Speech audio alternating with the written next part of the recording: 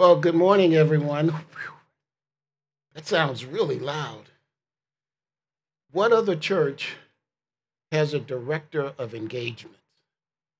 So, if you are single and want to be married, see Annette Fritchie. She's got it all outlined. It's a 90-day program from here to engagement. Thank you, Annette, for being so creative. We live in difficult times right now, don't we?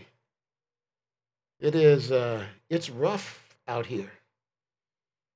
So if you have your bulletin, it has the key text that I'm going to be using, and also an outline on page 2. Um, I don't know if I've seen a more difficult time than this since the 60s when I was in college and there were urban riots all through the country and protests in Vietnam. It was a turbulent period. In fact, it has a nickname, the turbulent 60s. But the time we live in now is even more unique than that because at no time have the values of our country been more challenged than they are today. But I want to get past what seems to be the obvious problems. And I want to talk about the problems from a spiritual point of view, from a 30,000 viewpoint about what God is doing in the world and how we as Christians can and should respond. So, the first point on my outline is we need to understand the problem beneath the problem. I mean, the problem is racial animosity and division, political division and instability, identity politics, confrontation where people cannot have a meaningful dialogue on issues about which they disagree without violence, recrimination, and ugliness. How do we get past that as Christians? What do we do as Christians? And one of the first things we do is we need to understand what the real problem is. Yes, there is a problem. There is some racism in the country. There are there are things that need to be corrected, but that's not the underlying problem. And the gospel always drives us to the underlying problem. And I want to start off, and it's in your bulletin, reading from John 16, beginning at verse 5, where Jesus is describing the coming and the ministry of the Holy Spirit. He's trying to teach his disciples that though I am going, I am sending the Holy Spirit in my place who will be with you all the time. And this is what he teaches them about the purpose of the Holy Spirit. He says, "But now I am going to him who sent me, and none of you asked me, 'Where are you going?' But because I have said these things to you, sorrow has filled your heart. Nevertheless, I tell you the truth. It is to your advantage that I go away. For if I do not go away, the Helper," that's the Holy Spirit, "will not come to you. But if I go, I will send him to you." And listen to this. "And when he comes, he will convict the world concerning sin and righteousness and judgment. Concerning sin, because they do not believe in me. Concerning righteousness, because I go to the Father, and you will see me no longer. Concerning judgment, because the ruler of this world is judged." Right now, we're living in a world of mutual recrimination. People see themselves as victims and others as victimizers, or they see themselves as the oppressed and others as the oppressor. And it leads to uh, very difficult political and social alignments. Uh, and you've heard it, the perceived victims cry out, "You're the victimizer, you're the oppressor." And even if you're not actively oppressing, you're passively oppressing. And even if you're not passively oppressing, you are benefiting from the oppression of your forebears. You built America on the backs of slaves. You are the beneficiaries of white privilege. And the perceived victimizers cry out, "You're always complaining. I have never owned a slave. My family's never owned a slave. I have never victimized you or any other black person. Instead of wallowing in your victimhood, take charge of your life. Go get a job, do something." And the battle just rages on. And each group feels wronged. And each group feels that it is being treated unfairly. Now, each group has some truth to talk about. Blacks point to slavery and systemic racism that existed in the past and insist the vestiges still permeate society today. Whites say, "Look, my parents worked hard. I come from a working class family. They worked hard for what they got. Nothing was given to me. I had to work hard for what I have." Each can justifiably point to the sins of the other. Both are right and both are wrong. Jesus steps into this incredible fray and he makes a more incredible statement about the Holy Spirit and blows both positions out of the water.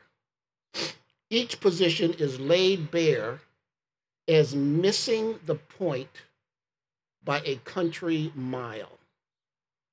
So let me explain first the difference between transgressions and sin. Because you will read in the Bible, it'll talk about transgressions and sin, and you might think it's a redundancy. It's just saying the same thing. She's beautiful, she's lovely. It's not saying that, it's saying something different. Transgressions are the violations of a known law or statute. Parking on the wrong side of the street, driving over 70 miles per hour in a 60-mile-per-hour zone, throwing rocks at cars.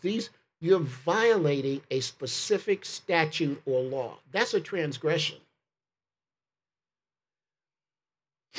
But and Jesus says but sin in the Bible doesn't refer to distinct acts. It refers to that thing in us that drives us to transgression. So Jesus says to both groups, "You're right about the other, but you're only hitting the surface problem." He says the Holy Spirit will convict the world concerning sin, righteousness, and judgment. Concerning sin, because they do not believe in me. See, every religion teaches you how to become righteous, how to deal with transgressions. You fast a certain amount. You worship on certain days. You don't eat certain food. They will give you a formula for being righteous within their paradigm. Christianity is the only religion that says, well, we're not just going to deal with the sins, the transgressions. We're going to deal with your sinful nature out of which transgressions grow. I am going to make you new inside so that you won't want to do the things that you are doing. The underlying sin, Jesus tells us, the predominant and driving sin of man, which is the prodigious seed from which all sins spring, is the failure to believe Jesus and to submit to his authority. The underlying sin from which all transgressions grow are the refusal to submit to the authority of Jesus and believe who he is. Saying someone is racist may be true, but it allows the accuser to look past his own sin and see only the sin of the racist. On the other hand, the person who is a racist may say, well, you're just getting what you deserve. Don't blame me for your own problems. Or the person who's not a racist says, that's unfair. You don't even know me. You just lumped me into a category without even knowing me. You're racist toward me. Then Jesus arrives and tells all these people, all their different sins, you may not have this particular sin, and you may not have that particular sin, but you have the same sinful nature from which all sins grow. And when you realize that you have the same sinful nature, it changes your approach to other people. You may be black and the victim of racism, but you have the same sin nature that's in the leader of the Ku Klux Klan.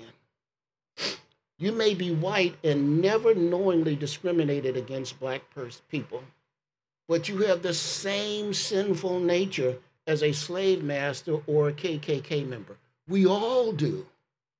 We're all in a fastly sinking boat. Racism is wrong. It's evil, but it is only the surface.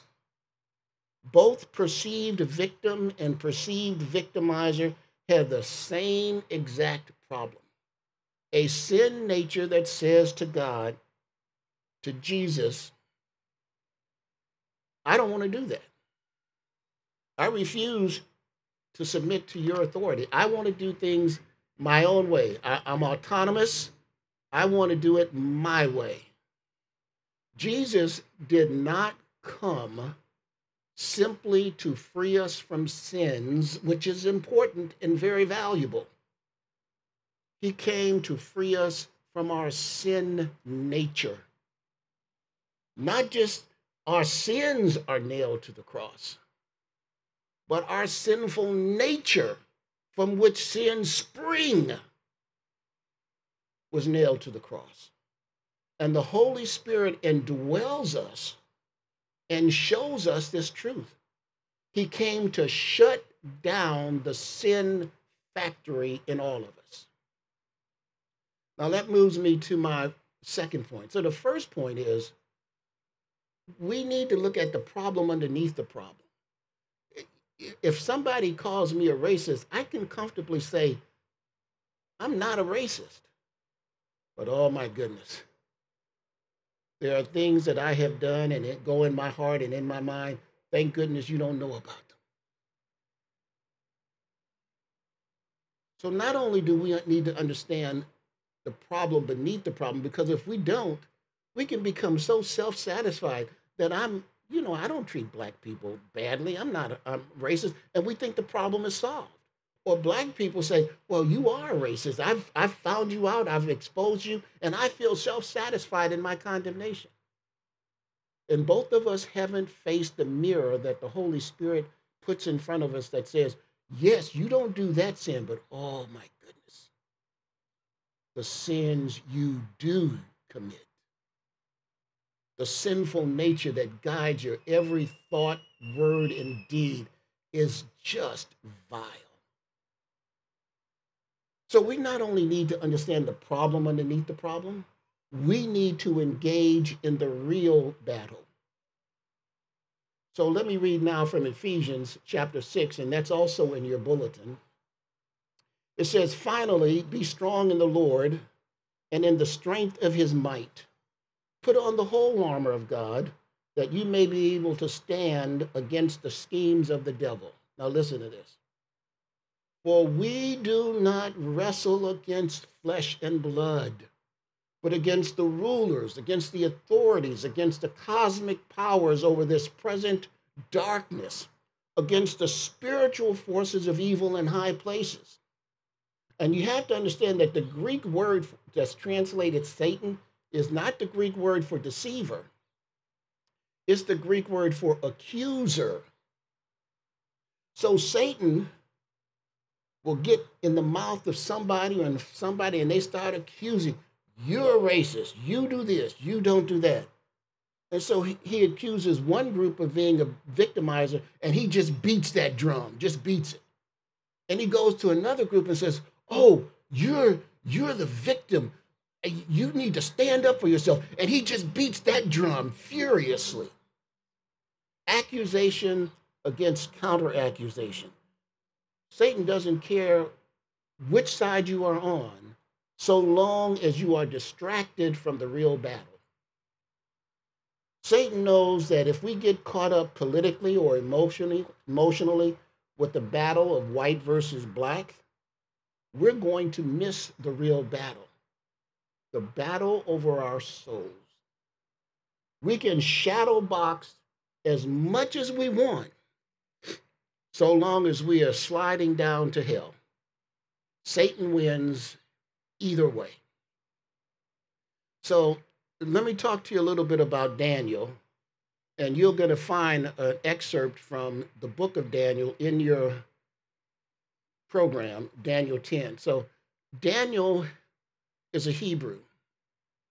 He lived in Judah, the southern kingdom of Israel. And the Babylonians came, they captured, they overwhelmed Judah and took the people captive, especially those of noble birth.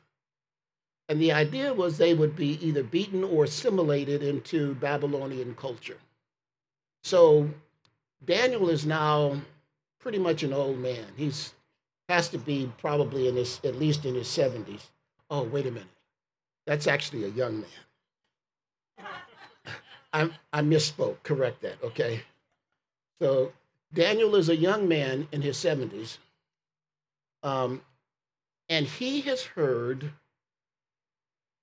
the prophet Jeremiah, who was his contemporary, preach that God says to his people, "You will be captives in Babylon for 70 years, and then I will send you back home." And Daniel starts counting, and he realizes the 70 years is almost up. It's almost up. So he's got a lot of options because he knows that Jeremiah is God's prophet. I know we can raise an insurrection against Babylon. Maybe we'll go on a hunger strike. Maybe we will sneak out. We will try to flee away. In other words, we are going to have a political solution to what people see as a political problem. We're going to take it into our own hands. But Daniel understood that the battle was spiritual, not physical. He knew that they were not going to free themselves. God said, "I will free you, and I will send you back to Judah." We must spiritually engage in the real battle. Daniel could have led a protest march or an insurrection, but he understood that the battle was spiritual, not physical. And that is why he fasted and prayed. Now, Daniel was not elected by the Hebrew people to be their spokesperson. I would imagine that some of them even thought he was the Hebrew equivalent of an Uncle Tom because he was a high official within the Babylonian government. But I want to read from Daniel chapter 10 that's in your bulletin. And it says, "On the 24th day of the first month, as I was standing on the bank of the great river, that is the Tigris, I lifted up my eyes and looked, and behold, a man clothed in linen with a belt of fine gold from Uphaz around his waist. His body was like beryl, his face like the appearance of lightning, his eyes like flaming torches, his arms and legs like the gleam of burnished bronze." And then he jumps down, and an angel, not the same person, but an angel says, "O Daniel, man greatly loved, understand the words that I speak to you, and stand upright," because Daniel had fainted. "For now I have been sent to you." And when he had spoken this word to me, I stood up trembling. And then he said to me, listen to this, fear not, Daniel, for from the first day that you set to understand and humbled yourself before your God, your words have been heard, and I have come because of your words. And so Daniel, 21 days earlier, understanding the import of Jeremiah's prophecy about the liberation of the Hebrew people in Babylon, and knowing the faithfulness of God, fell down on his face before God and prayed an intercessory prayer on behalf of the Hebrew captives. And he spoke about we.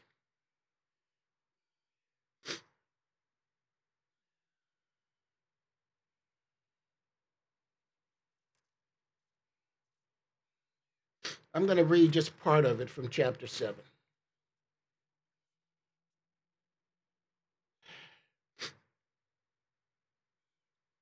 In the first year of Darius, the son of Ahasuerus, by descent a Mede, who was made king over the realm of the Chaldeans, in the first year of his reign, I, Daniel, perceived in the books the number of years that, according to the word of Lord to Jeremiah the prophet, must pass before the end of desolations of Jerusalem, namely 70 years. Then I turned my face to the Lord God, seeking him by prayer and pleas for mercy with fasting and sackcloth and ashes.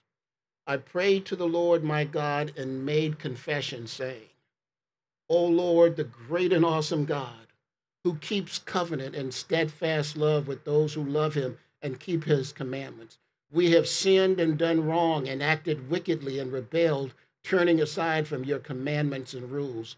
We have not listened to your servants, the prophets, who spoke in your name to our kings, our princes, and our fathers, and to all the people of the land. To you, O Lord, belongs righteousness, but to us open shame, as at this day to the men of Judah, to the inhabitants of Jerusalem, and to all Israel, those who are near and those who are far away, in all the lands to which you have driven them, because of the treachery that they have committed against you. And then he ends his prayer. He goes on, still confessing the sins of the people on behalf of the people. And he says, and he closes, O Lord, for we do not present our pleas before you because of our righteousnesses, but because of your great mercy. O Lord, forgive. O Lord, pay attention and act. Delay not for your own sake, O my God, because your city and your people are called by your name. So I commend that prayer to you. I've shortened it considerably for sake of time. But that was his prayer on behalf of the people. None of the people knew he was praying, except maybe Shadrach, Meshach, and Abednego, but no one else. So we had to understand the problem underneath the problem that really drives the conflict. We have to understand that we are engaging in a spiritual battle, not a political one. But then my third point is we need to understand the true victory. We need to understand what will be the outcome. And for this, again, in your bulletins, I turn you to Revelation 21, verses 1 through 4, and then Revelation, yes. Here's the Apostle John speaking. Then I saw a new heaven and a new earth. For the first heaven and the first earth had passed away, and the sea was no more. And I saw the holy city, New Jerusalem, coming down out of heaven from God, prepared as a bride adorned for her husband. And I heard a loud voice from the throne saying, Behold, the dwelling place of God is with man. He will dwell with them, and they will be his people, and he will be their God. God himself will be with them as their God. He will wipe away every tear from their eyes, and death shall be no more. Neither shall there be mourning, nor crying, nor pain anymore, for the former things have passed away. So we must not only understand the problem beneath the problem, we must not only understand the spiritual nature of the battle we're in, we need to understand the outcome, which is not in our hands.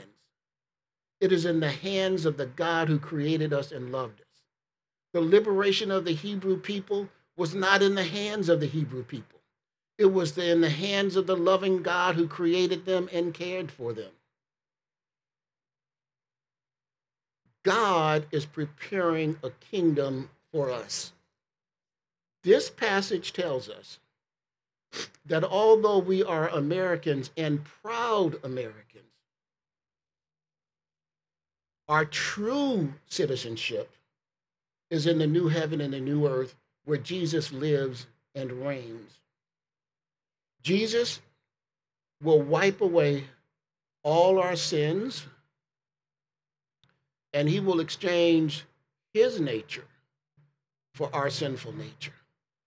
And he does that as evidenced right now by the indwelling Holy Spirit.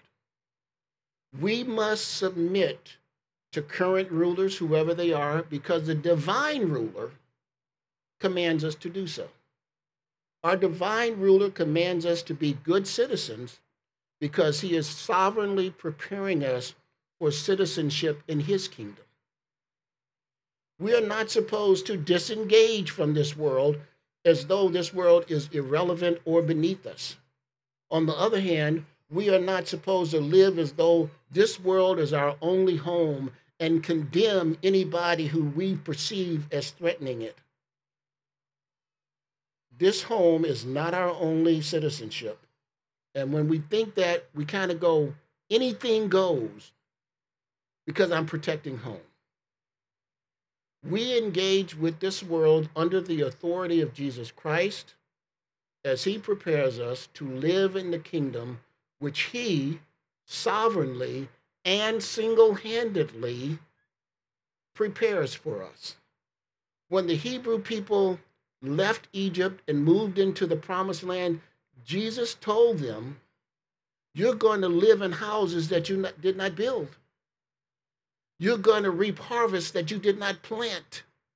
You're going to drink wine made from grapes that you did not even care for. I arranged this for you. The new heaven, and that is just an earthly picture of an infinitely larger truth, that Jesus prepares for us a kingdom and has put in our hearts an awakening knowledge of our citizenship. So we act as citizens first and foremost of the kingdom for which we are being prepared. That kingdom for which we are being prepared does not allow violence or hatred or racism or condemnation, and it doesn't allow us to look away from our own sinful nature. It compels us to continually grow to the cross and thank God for what he has done for us. So he's made this promise to us. He will dwell with us. We will be his people. And he himself will be our God. He's not sending a surrogate. He himself will be our God. Now, here's an amazing thing. God is not saving us because we are sons and daughters. Before he saved us, we were his enemies. When our children were quite small, we took a trip to Northern California, and we were staying with another family on Lake Junaluska. And while you had to take a boat from where we were across the lake to get to the place where we were staying. And taking a piece of luggage out of our van, I was heavy and I swung it. It hit Quentin, he was 5 years old, and it pushed him into the water, deep water. And without any thought, I didn't stand there and say, what do I do? I jumped in. I went to him, I grabbed him, I pulled him up, and I lifted him up, and Dana and pulled him out of the water. Now, I did that because he's my son. But Jesus jumped now, and if I had known that the only way I could save him was stay under the water long enough to push him up and he'd be grabbed, even if it meant I would drown, I would do it because he's my son. But Jesus saw us in the deep end and he jumped in and stayed under and drowned so that we could be lifted up and saved. That drowning is the cross. He did not avoid it. He went under and stayed under. But by all praise, he rose on the third day. So Jesus did not come to us because we were sons and daughters. He came to us as his enemies. And having saved us, then he makes us his sons and daughters. Well, we share that with every other human being on this planet. All of us start out as enemies of God. I don't care how sweet we are. We all have in us that thing that says to God, no, I don't want to do that. I don't want to submit to your authority. He jumps in anyway. Because I tell you, before I was saved, there was only one thing you can say about me. I lived as an enemy of God. And I'm kind of embarrassed to tell you, it was kind of like a badge of honor. He saved me, notwithstanding that I was his enemy. So, friends, unless we are overwhelmed by grace, we will always resist the demands of grace. Let me say that again. Unless we are overwhelmed by grace, we will always resist when grace says, I want you to go to that person and invite them to your house. That person is being mistreated. I want you to stand in and put your arm around him and let him know or let her know that you're with her. No matter what anybody else says, no matter what anybody else calls them, I'm with you. Because we were saved as enemies, because God is preparing us to live an eternity with him as sons and daughters, because we are overwhelmed by the grace extended to us, we reach out to others as Christ's ambassadors in his name and for his glory. Race ceases to be the relevant thing. Christ is all. You may recall that on September 20, our pastor called for the congregation to pray every day for racial reconciliation in our country until Election Day on November 4. He wanted us to begin this prayer campaign the next Thursday, which was Thursday, September 24, and to end on Election Day. Inwardly, I committed to join in that prayer effort. But throughout the summer of this year, I have been reading and rereading the book of Daniel. I just felt led to do so. And then occasionally I would turn from the book of Daniel and read the book of Revelation because they go together. Daniel and Revelation. Daniel and Revelation. And I said, I'm going to ask the Holy Spirit to enable me to fast for 21 days like Daniel did. Now, you can look at me and know that fasting is not my pastime. I like to eat. So I prayed, Holy Spirit, enable me to fast for 21 days. Without obsessing about food, without weakness, no negative side effects, keeping up my regular schedule. Just give me the strength and turn my attention to confession and repentance. So I began my fast on Thursday, September 24. I continued for 21 days until October 15, when I resumed eating. During this period of fasting, I tried to drink 48 ounces of water a day. I ate no food. I drank only water. I had no juice. I had no coffee. I had no power bars. And I would, in the morning, get up and either lie on my stomach or lie on my back and intercede. So this is how I prayed.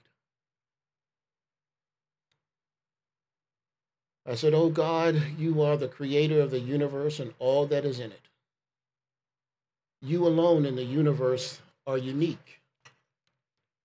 You are not the greatest God among many or few. You are the only God. There is no God but you. You are not accountable to anyone. You are the creator and everything else is creation. You are the divine cause. Everything else is effect. You alone are eternal, self-existent, self-sufficient, self-sustaining, and unchangeable. You are the same yesterday, today, and forever. You do not need anyone or anything. You are dependent on no one but yourself. No one can add to your being or subtract from it. We cannot increase or decrease your glory. You alone are autonomous. You are answerable to no one but yourself. You have always been and always will be God, Father, Son, and Holy Spirit. You are righteous and you dwell in righteousness. There is no truth or righteousness apart from you. You alone are truly just. You are impeccable. You are unstained, untouched by sin. You are right in all your doings. You zealously guard your promises and you keep all of them. You do not lie or exaggerate because you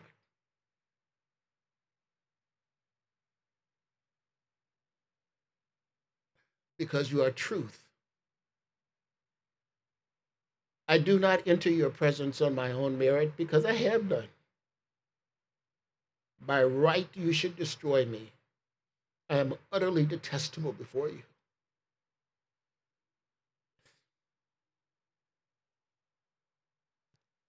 But because of your loving kindness and mercy, you have clothed me in the precious blood of Christ. It is by his righteousness that I am allowed to enter into your presence and address you as Father. I have no righteousness of my own. The only righteousness I have has been imputed to me by your precious Son. He died for me that I might live in him and in him stand before you in eternity. He is my God. He is the Savior of my soul. He is the Ancient of Days who has uplifted me from the dust and made me joint heir with him of everything in the universe. I come only in his name and not in the name of any other. I come on behalf of all Americans. I confess and repent for the terrible institution of slavery which existed for centuries in this country. And when it ended, I and my forebears were responsible for systemic racism, which was designed to oppress and suppress Black people. And when systemic racism ended, I persisted in the allowance of negative racial attitudes to exist and thrive. I've benefited from them. We've kept our mouths silent. When we spoke feebly. We did little or nothing to relieve the misery of our brothers. We have refused to admit the existence of racism in our own hearts and in the hearts of our forebears. We refuse to humble ourselves before you. We have refused to see or admit any wrong. We have denied the command that we love one another or do unto others as we would have them do unto us. We have regarded those as one-sided commandments. We have a right to claim them, but no obligation to perform them. We have stopped turning to you. We have sought our own way. We have wanted to be autonomous. We have refused to listen to you. We have no room for you. We have inclined our ear to other voices. We have given our affections to another. We have denied the reality and power of Jesus Christ. We celebrate Christmas gifts, but not Christ, who is the divine gift. We are entitled to no mercy. We are only entitled to your divine mercy, and yet, Jesus Christ, we are able to plead for mercy because you are a God of loving kindness. You've been the universe, you've bent the universe in order to express your kindness and love toward us. Open our hearts to all people, regardless of race, ethnicity, culture, or background. Cause the love of Jesus Christ to flow in us and out of us and out from us to others. You are not a respecter of persons. Please make us likewise. Please give us courage to speak out. Please give us the humility to admit our own sinfulness and prejudice. Please lift us above these things that we might see men as you see them. And I also come to you now on behalf of Black people. I, O God, am a man of unclean lips, and I dwell among a people of unclean lips. We used to be a godly people. In our suffering and oppression, we turned to you. We cried out to you. We saw in Jesus Christ the master of our freedom from slavery. We were made slaves involuntarily, but you became a slave of your own volition in order to free us. Men put shackles on our hands and feet, and we were powerless to resist them. But you, O omnipotent one, set aside your power and allowed yourself to be chained, then beaten, then crucified in order that we may be free and have a relationship with the living God for all eternity. You became a slave like us so that we could live in freedom with you for all eternity. There was a time when we understood this. Our churches were filled with people who cried out to you, who believed you, who knew Jesus is our Savior, Lord, and Redeemer, but we have turned away. Like sheep, we have gone our own way. We have tried to push you off your throne, which of course we cannot do. But we have built our own thrones and placed on those thrones politics and welfare and social programs. We have decided that we do not want your help. We want to be our own Savior. We want to say, look what I have done, rather than look at what our God has done for us. We have refused to look at the cross and instead looked at the marketplace and the government. As a result of this, we have done great evil. As men, we have abandoned our wives and family. We have sex with women who are not our wives. When they get pregnant, we abandon them. We think we're doing them a favor if we come around once or twice a year with some paltry gift. We have not been husbands. We have not been fathers. We have bragged about our sexual prowess. We are like the Canaanites who sacrificed their children to Baal. Our God has become self, worldly success, and worldly approval. We address women by the B word. We address ourselves by the N word. Since Roe versus Wade, we have aborted more than 20 million Black babies. Oh God, I heard that in 2019, more Black babies were aborted in New York City than were born. We are killing ourselves. We are drinking our own poison. We make with our own hands and we dance while doing it. We have let the government take away our manhood and our fatherhood. We have blamed others for all our problems. We have surrounded ourselves with the worst evils. We are making Canaan look like a righteous country by the number of Black babies we have murdered. We have allowed our women to think it is better for them to have babies out of wedlock supported by the government through welfare than for us to be fathers in the home and to raise our children under your hand. Now our women have babies and take money to have babies, and the government pays them to have babies, and the government pays them to have no fathers in the home. We are killing ourselves.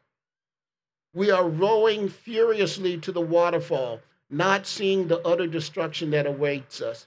We row faster to the end, singing as we perish. The waterfall is getting closer, and we're still rowing and still singing. We don't turn to you.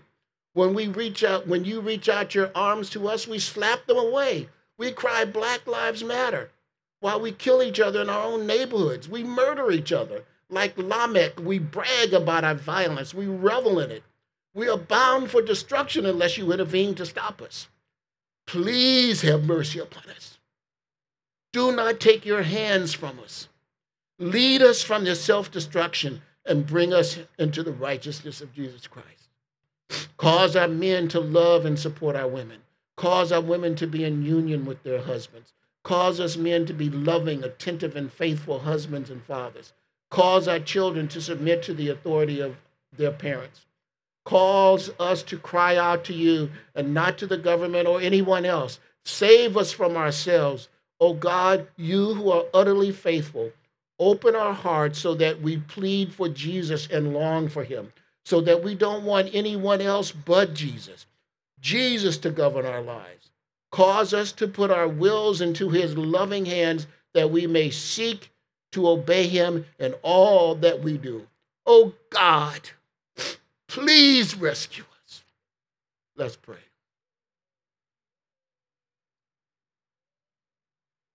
Lord God, we are utterly dependent upon you for all things. Were you not gracious, long-suffering, and forbearing, we should all hide under rocks or in caves. But Jesus has said that we can come boldly into your presence because of him. We come in his name, under his authority, and we ask you, help us, forgive us, cause us to live rightly in a way that pleases you, O God. In Jesus' name, amen.